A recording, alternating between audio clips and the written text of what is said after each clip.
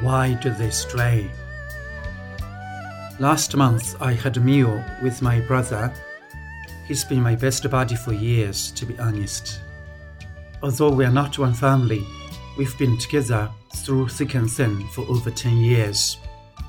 Right now, his school performance leaves a lot to be desired.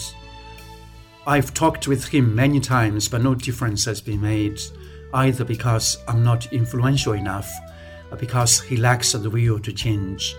I'm at a loss. Another friend of mine, Huang, and I used to live in the same tower block. We hung around a lot. In primary school and middle school, he did much better than me. However, when year 12 started, Huang started to hate school, his family, and almost everything else around. These days, he sleeps in class, listens to music on a digital player in school, and does his favorite PC game at night. Huang used to earn over 600 marks in an exam, but now he barely makes 500.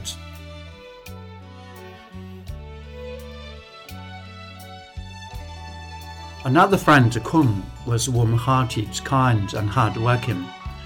One year, he started to frequent digital cafes in the neighborhood.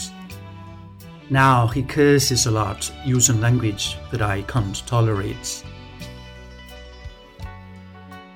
So many guys around me have strayed from the right course.